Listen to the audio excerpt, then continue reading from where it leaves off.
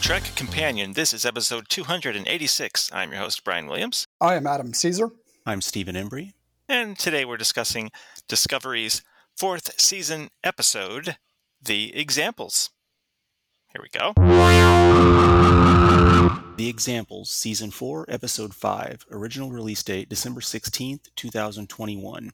Directed by Lee Rose. Written by Kyle Jarrow. Guest cast include Oded Fehr as Charles Vance, David Cronenberg as Kovich, Sean Doyle as Ruan Tarka, Michael Grayes as Felix, Annabelle Wallace as Zora, Sarah Booth as Luda, Jonathan Goad as Akali Magistrate, Patrick Kwok-Shun as Gen Reese, Sarah Middich as Nilsson, David Benjamin Tomlinson as Linus, Orville Cummings as Christopher, Soshi Freed as Akali Woman, and Seema Seferi as Adar. The Dark Matter Anomaly, or DMA, is only getting more strange and dangerous as Starfleet ships observe it disappearing and reappearing, moving a distance of thousands of light years in mere moments.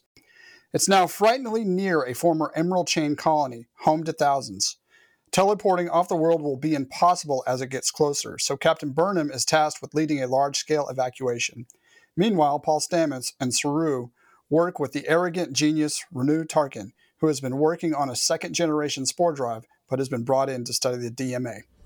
The DMA reappeared 4.2 seconds later, 1,000 light years away.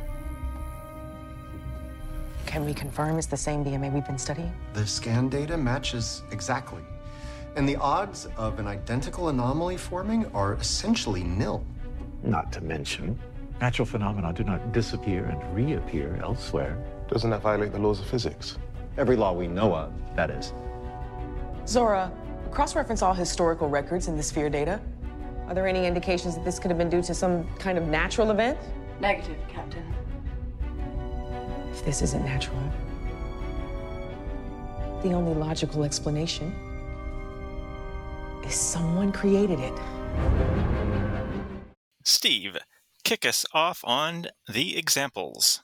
So, I like this episode. I think they are continuing to do, I think the last one in this season that we talked about most recently was the one with Starfleet Academy stuff, and because that kind of anchor primary story was kind of weak, it caused a lot of problems. But I like this. It's not like it's brand new, nothing we've ever seen before, but I think this kind of formula where they have continuing plot lines over the course of a season, but definitely are focusing on one thing and then having a B story and toggling between those in some respect is working, and I think they do actually some interesting things here. The notion of the morals surrounding, people incarcerated and, the choices and this kind of thing. And then the dynamics between the bringing on the new guy, the new genius, and having Stamets at head to head with him and so on and so forth. Plus, I think, we've got this whole issue again with the Dark Matter Nebula is kind of like the Burn in the sense that it's like this grand thing that they've got to face, but there's a fair amount of mystery that somehow is more interesting to try to understand what's going on behind it more so than we had in season 3, in my opinion. But I think their strengths lie in when they have good actors with good characters and the relationships between them, and they focus on those kinds of things. It's interesting to see the evolving relationship with Burnham and Book. And of course, Culber and Stamets is always great, and the bit with Kovich and Culber is great. Two great characters, great actors. So overall, I enjoyed this episode. I don't think it's the greatest thing on Earth or something like that, but I did enjoy it. I heard you say it's a really good episode because David Cronenberg is in it. Right. That's what I heard. Adam, what are your first thoughts? I liked half of this episode. I don't disagree with Steve. I think this season, the formatting has been better and the pacing has been better. The organizational structures of the shows have been better. I just don't think the writing is much better. It's not that I think it's bad. I just was kind of bored with the prisoner stuff. I'm like, it was very much on the nose and it kind of felt preachy at times. And I kind of just felt myself like not caring. I wanted to go back to the Stamets storyline and what was going on with Culber. That to me, that was far more interesting than the prisoner stuff, just because there was no mystery to it. We knew how it was going to turn out. I mean, you have these prisoners, and like I said, it was just too on the nose, and I felt it was a little preachy. I'm not saying it was bad or anything like that. I just kind of would like a little bit more imagination in the writing. And so that's kind of how I felt about it. But like I said, I enjoyed the dynamic between Stamets and this new genius guy. The Culber stuff is really interesting. I like that they're kind of going back to his death. You brought up Cronenberg. That was actually I think that was probably Cronenberg's best scene so far that he's done thus far. And, it seems like his character is going to be more involved, and that's cool. So like I said, I really enjoyed half of this episode, and the other half I kind of was like, okay, it's just got to get through it. I agree with you on the prisoner stuff. It was there just wasn't enough to it.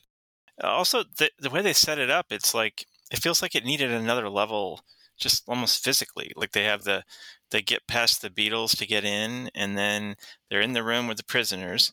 Like, are we supposed to? This is an entire prison, and it's got like 5 prisoners. Yeah, and they're all in these separate little cells in the middle of the main warehouse, right when you walk in the front door. And it wasn't like they were hardened criminals. Some were like for stealing and just petty stuff. Like there was only one that was in there for murder, so it just seemed a little.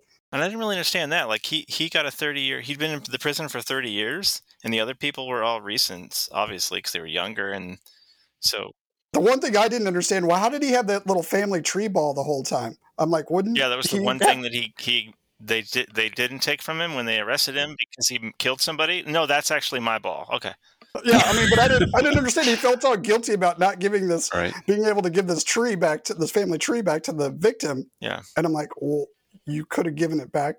And for such an advanced looking prison that doesn't feel like a prison, but he sure does have a good little, there's no force shield or anything underneath in the floor, apparently. Right. Why didn't he dig his way out with the others? I don't know. They would have benefited from kind of fleshing out what's going on there. I think their intent is probably that by, with the title being what it is and so on, is that they must be some kind of random selection of people that do wrong things. And yeah, but he's been there for 30 years, the one guy. I think they all get life. I mean, that's kind of what I gathered.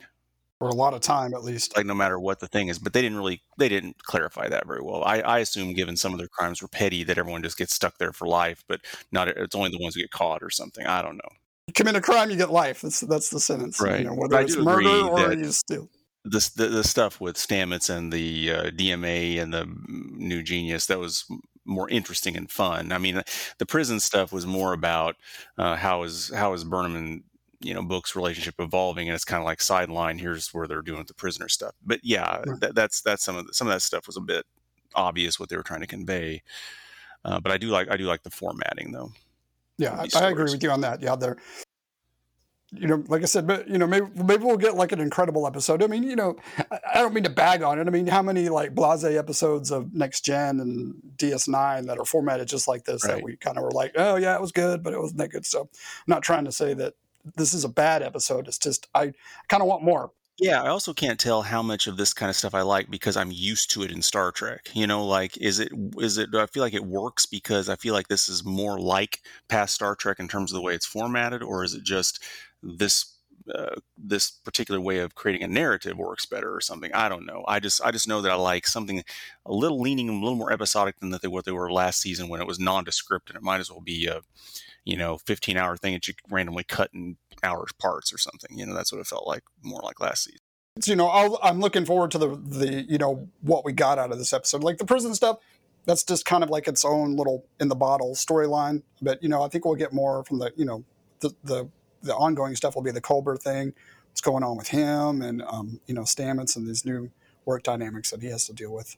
And the new character is interesting. I think the writing for this new character is good. He's kind of mysterious, arrogant. So yeah, he starts off as just complete a-hole, and I thought, there's no dimension here at all. But by the end of the episode, there was a little more to him, and I don't just mean the very, very end where Booker obviously thinks there's something else going on with him. I don't mean that. I mean there's more layers to him as far as he isn't just 100% a-hole only. Yeah, it's kind of crazy. Yeah, the screaming scene with Saru was fun. Well, some of that I didn't get at the beginning of that whole, because it's like it was one of those things where it was like forced drama. Like, well, wait a minute, why don't they just say, wait a minute, how about instead of putting the whole ship in danger, let's just wait an hour till we don't need the transporters and we can take the power. I mean, I don't get it. Why can't we just...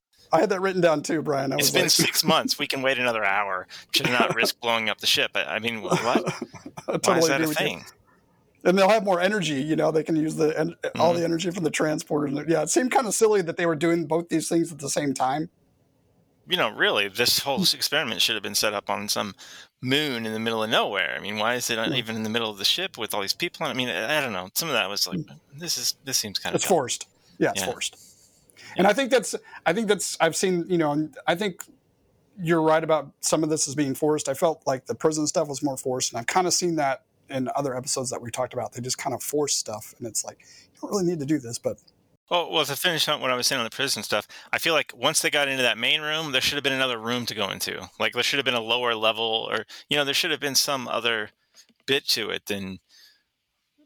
Well, like you said, even metaphorically, it's all pretty just on the nose and obvious. And I mean, what was the main guy's name? Felix, the character, that actor, he was fine. It was okay. It was a little bit weird sometimes that I'm like, well, they're going to obviously kill this guy, but we're going to spend all this time with him. But it was fine. It was. I have some. You can go into when we go into what this is about. I think they're trying to convey a little message there.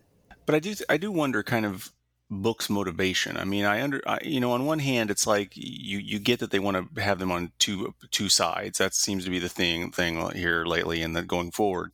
But it's drama. But what exactly? Why is he so compelled to say like this is wrong to let someone die who is willing to die? I mean, I don't feel like I don't understand his motivation. I mean, it's forced. It feels forced. I thought they were getting at that it's because he feels guilt for not saving everybody on his planet. Yeah, I guess so. But I don't know. I mean, that's not conveyed very well.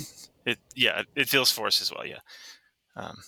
But I do like that it wasn't that last scene between him and a-hole guy. What's his name? The character? Tarkin. Yeah, the scientist. Tarka. Tarka. Right. There you go. Grand Moff Tarka. Tarkin. Sorry. Yes, but Tarka. Okay. Tarka. Even at that moment, it wasn't like Book wasn't like, well, great, then I'm with you. Let's go do the dangerous thing because it'll help us solve the mystery of the DMA. I have a hard time calling it the DMA. It sounds like it's an anomaly. Fine, it's an anomaly, but DMA. Hey, Steve, who's the actor that played Tarka? I know he's great because Sean Doyle is his name. Yeah, I've seen him in a bunch of stuff. He had to have gone to like a-hole acting school because he plays a great a-hole. It's a special. One of the people from this episode, when I always check to see if I can do a 6 degrees question. Of course, I can't. None of them have been in other Star Treks. But one of them was an Expanse actor. Yeah, that's him, Steve. That was him? Okay. Yeah, he played an a-hole in that one too. Okay. Well, we'll see if he's going to be an a-hole in this one. He started off kind of a-hole-ish, but I'm saying a-hole people out there because Brian will beat me if I say the full. Yes, I will beat you because I don't want to have to beep you. It's too much work. Too much work. So I agree, by the way, too. This was certainly Cronenberg's most substantial scene. He's good. He does what they need him to do. He just does it. I mean, yeah. Well, I guess he kind of had a few of these scenes last season with Giorgio. This one's pretty long. I mean, this is this is definitely his meatiest thing. 8.5 minutes. I don't ever want there to be like an episode where we see his character as a little kid and we learn how. No. I don't ever want to know anything else about his character. He needs to say mystery guy, All right. He's future guy, whatever. That's what he needs to be. One of the last episodes will just be an episode all about him. Then you'd be all right with that. If they did like the whole it'd have to be completely about him for it to be all right, Ryan? If it's like Kovic started out as making movies. Body horror.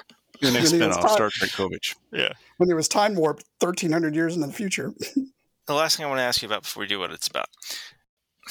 Did you feel Tilly's absence? Because I kind of did. Like when I saw like a scene with Saru and a-hole guy, it was like I was just kind of reminded. There were a couple of times when I was reminded that I like her with certain characters so much, especially Saru. I like Saru most when he's with Tilly. There's like an insight that I feel like I get to him when he's with her or something. I don't know. I just kind of felt her absence. This was the first episode without her, and I felt it. Yeah, I felt it, but I can say that, yeah, I feel her absence, but I don't feel like it's like the anchors the show or something, right? I mean, I don't feel like it's, oh man, this doesn't work or something, you know? Is her name out of the opening titles? I didn't look. I don't recall. I didn't see either.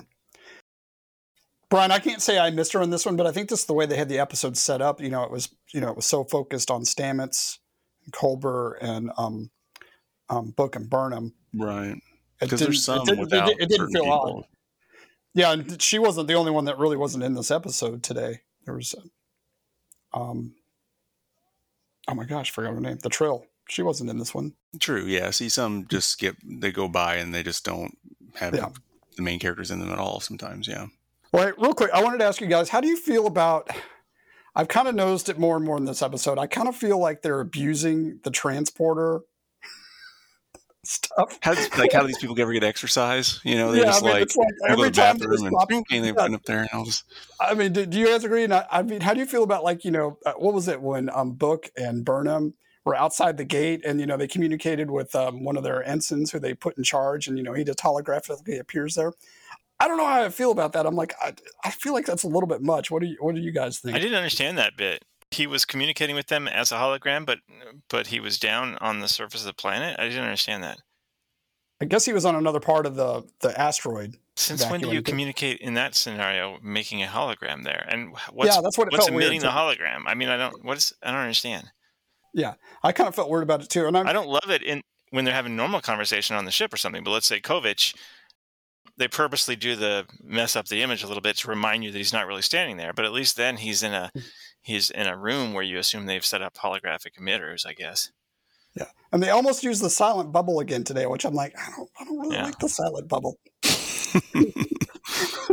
Anyway, I was just wondering how you guys felt. I mean, like I said, I feel like they're really abusing the transporter. It's like anytime they go anywhere, yeah, it's all random. I mean, they got to pick some kind of technology to advance a little bit, and it's kind of ludicrous when you think about it. So, like in Star Trek Picard, they got to the point where they can like walk through a gate and then appear somewhere else, and it's all really fast. And here, sure, they can tap a button and they appear somewhere else that's on their person, yet it's several hundred years later. I don't know.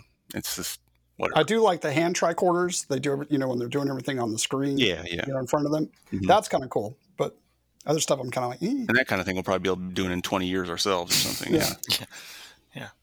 All right, what's this episode about? Well, to kind of go back to what the prison stuff is kind of on the nose. It's like, fair treatment of all life forms. You got to treat people with humanity and dignity, and you can't just like, all right, these people are deemed worthless because they committed some petty crime. So they're talking about that. Towards the end of that jailbreak scene, they're obviously talking about, you should have, it's about free will. You have the right to choose your own destiny, your own fate. So I think that's kind of what they're going with that on there. And then, on the whatever the A or B story, I kind of feel like it's more the A story that's going on in the ship. Stamets coming to terms with a new workmate, and the Culber stuff is I think they're trying to talk about trauma and how you run away from it from work. I mean it's a small part of the episode, but I think it's a kind of an important part about like you can run away from things right in front of you. Like they were talking about, he uses work to distract himself from all this trauma that he's gone through. So I kind of like where they're going with this, and I think that's what they were trying to say in that. Yeah, I think it is kind of hard to draw a line as to what all the storylines have in common or what they might be trying to message here. And like you said, in an indirect fashion, it is the trauma thing. It's the trauma as it relates to, how one relates to the rest of the world as time goes on. We see that in the prisoners and what their past has done to them and where they leads them to. We've got the Culber and Kovich and his revelations and where he's been and how it informs his relationships, and also with Stamets and the new a-hole and so on. All these people have a background that affects the relationships currently. I don't know if they solidify that's really what they're trying to message here, but those are what all the storylines have in common here, I think. All right, let's do 6 degrees for the examples. Just one question today. In 2 weeks, Adam, you'll get it. But today, Steve, you started this. So, Steve, name 2 of the advanced species they theorize could have caused the DMA. All right. They named several that were references to other shows, but give me 2 of them. Metrons and Q continuum? Yes, sir. For no additional points, any of the others? Something like the Iconians, probably. Yep, the Iconians. It always make me think about Dune when they say And the other one was the Nacine? Is that's the caretaker from Voyager? Oh, Yeah, yes. that's what I Okay. got. Yeah. And that was a fun little thing they did with Yeah. the nod to it. Yeah. And I guess they're going to be referencing when Q was seen in Picard. I guess that's the reference, right? Well, the years work out in terms of last time Q was seen, kind of, so that's interesting. Yeah. All right. Well, short episode today, folks. We're going to be back in 2 weeks to discuss the next episode of Discovery, and then 2 weeks after that, we'll discuss 1. But then 2 weeks after that, we'll be back to discussing 2 episodes per. So you can follow us on Twitter. That's at Trek Companion. You can send us an email, trekcompanion@gmail.com. And thank you so much for spending half an hour with us. And until next time, take it easy. Bye, guys. See ya.